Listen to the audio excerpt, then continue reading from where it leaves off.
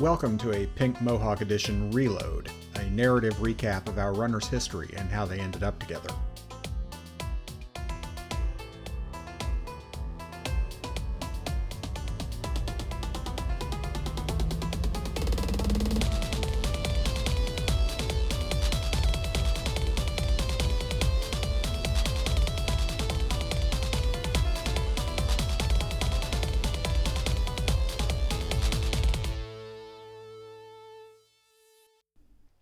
Our story began like so many others. Johnsons called Fixers, Fixers called Runners, Runners told them all to go to hell, which is why the Fixers called these five. Rook, an orc adept who follows the way of the empty stomach. Sergeant Butch, elven wizard specializing in sassitude. Dex, cyber ninja. Deadeye, orc code slinger / gunslinger. And Wild Real Hetrick, elven buldrick artist and media enthusiast. I mean, that's me, but for the purposes of being an all-knowing narrator, shut up. Assembling together at Chicago's own pizzeria, a hole-in-the-wall pizza joint mysteriously using better ingredients than the most high-end Italian restaurants, our Neros were hired by Ms. Johnson, codenamed Quantum Princess, the girl with the atomic irises, to go climb a tree. Literally, because there's supposedly a faulty matrix node up it. Also, literally with the nuclear warning sign eyes. I mean, they're kind of badass, but you gotta be awfully close up to see the damn thing, so I'm not sure how much of a statement they were making most of the time. But first, the team was to fix a different matrix node installed in the former control tower of the former Midway Airport, formerly bustling and also formerly completely infested by bug spirits, because both of these things are in the frickin' Chicago containment zone. Being apparently new to this work, no one thought to question who was being so beneficent in working to restore quality matrix reception to the pitiable residents of the CZ, or to ask for credentials to prove they were going on legitimate business, or arrange a transportation ahead of time, because they pro as frag, y'all. After not securing transport from Mr. Smuggler Guy, one convenient location for all your illicit merchandise transportation needs, this dude going by Tucker the Trucker came through for Rook, providing an antiquated bullpup that he'd be just as happy to never see again, or be connected with. In fact, who is this? Why are you calling me? Prank call! Prank call!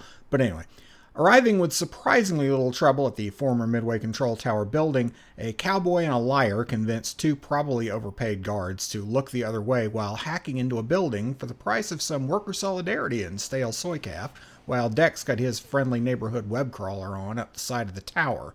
Butch, having detected a shaman and his spirit pal loitering around the top, our team decided that the element of surprise is for suckers and took an elevator to the top of the tower. Other than Dex, who was hanging from a window ledge in the snow. After a nail-biting conversation full of exciting sympathy and edge-of-your-seat pizza gifting, the run broke out into a hockey match fight when someone who shall remain nameless, Dex, slipped on a convenient banana peel while doing an Ezio Auditore impression, because who would notice sub-freezing temperature suddenly coming in from the windows, or a fifth dude appearing out of nowhere while wearing suction gloves? After everyone unloaded their respective rounds into ShamWow, Assassin's D's over there did a drum solo on Sneezy Grumpy Doc's head with stun batons, while Real spouted some lines from Ghostbusters, allowing Deadeye to relive her days as a Horizon cable installer and plug in a new Matrix repeater. As they headed for Garfield Park to see if someone left a lasagna out in the rain, Real caught a call from a Seder Krupp Herr Johnson, who is, surprisingly, a British Drake with good taste in anime. Herr Schmidt was calling looking for a runner in the CZ to stop by a lab that was abandoned during the big termite infestation. Wondering out loud why he, of all people, caught the call and getting no answer other than an opportunity at a double paycheck job, our runners decided that greed had already outweighed good sense once tonight and to add a stop at the lab. After some deliberation, which is a nice word for argument, our runners chose to put the job from Herr Schmidt on the back burner while they finished the job for Cupid Doll. She was paying first. Plus, the detour was out of the way and it was snowing, so frag that. After a quick scan of the astral, Butch managed to locate the Matrix-enabled tree, which was really not a tree, just a camouflage casing for the electronic equipment inside. Deadeye went to work on it, but as her large, beefy orc hands weren't dexterous enough to get the job done, Butch was voluntold to put her agile fingers to work, despite knowing jack all about tech. Deadeye guided Butch remotely to get the node enabled. Ask me, Butch was kind of into it. I mean, Butch will deny that direct if you ask, but just ignore that. The sergeant doth protest too much. You ever have someone jinx your whole program by saying out loud some crap like, "Wow, the job has gone a little too well so far, hasn't it?" Yeah, so have we. Right then, a sniper opened fire on our dear team from a nearby building. Slitch nearly hit Rill, but ended up only damaging his coat in a grievous crime against fashion. Now, to be fair, it was a custom reproduction of the bright red jacket worn by Vash the Stampede from the classic Trigun manga, so yeah, it was a tempting target against the snow, but for frag's sake, respect the classics, jackass. Fixing that was going to be a huge pain in the ass for me, and for real. Moving on. Fortunately, our team managed to dispatch the sniper pretty quickly and decided to venture into the building to see if we could collect his gear.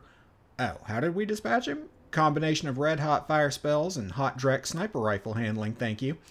On the way up, we met a nasty little drone that dodged all of our bullets and gave Rill a black eye because there hadn't been enough abuse of beauty in one night. Butch managed to grab its baton attachment to keep it from hitting anyone else.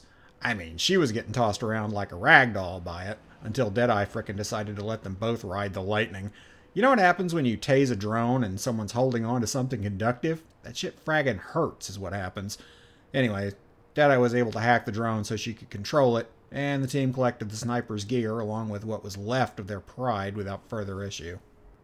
Finally, it was time to address that second paycheck, a data steal at an abandoned lab. The defunct lab once belonged to Janus Industries, a dead corp that was probably 8 layers deep on someone's asset acquisition sheet by now. The building was almost totally powered down and abandoned, almost every entrance blocked up from way back when on termite night. Only one side door is cracked open, held in place by a snowdrift. After entering and finding a simple directory in the building's lobby, the slow walkers decided that the most interesting information in the building would probably be found in the large basement lab, and damn if they weren't right. They found a row of 12 clone tanks, one of which had been recently broken open from the inside. It looked like the test subject had busted out, used a scalpel to remove a cranial bomb on their own, and escaped. Surgery on oneself. Hardcore, right? Deadeye was able to download the records in the lab's one functioning terminal, and having finished the job, they all headed back to the van. The crew notified both Johnsons that their jobs are complete before getting the hell out of Dodge. Payday! Celebrate!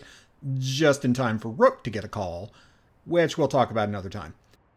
Thank you for listening to Pink Mohawk Edition. If you liked what you heard, tell a chummer or two, or consider becoming a patron at patreon.com/pinkmohawkedition. The Topps Company Inc. is the sole owner of all names, logos, marks, etc. associated with Shadowrun. They aren't affiliated with Pink Mohawk Edition in any way, but allow shows like ours to use their IP for promotional purposes. If you want to use any of our original content, no prob, just tell them where you got it.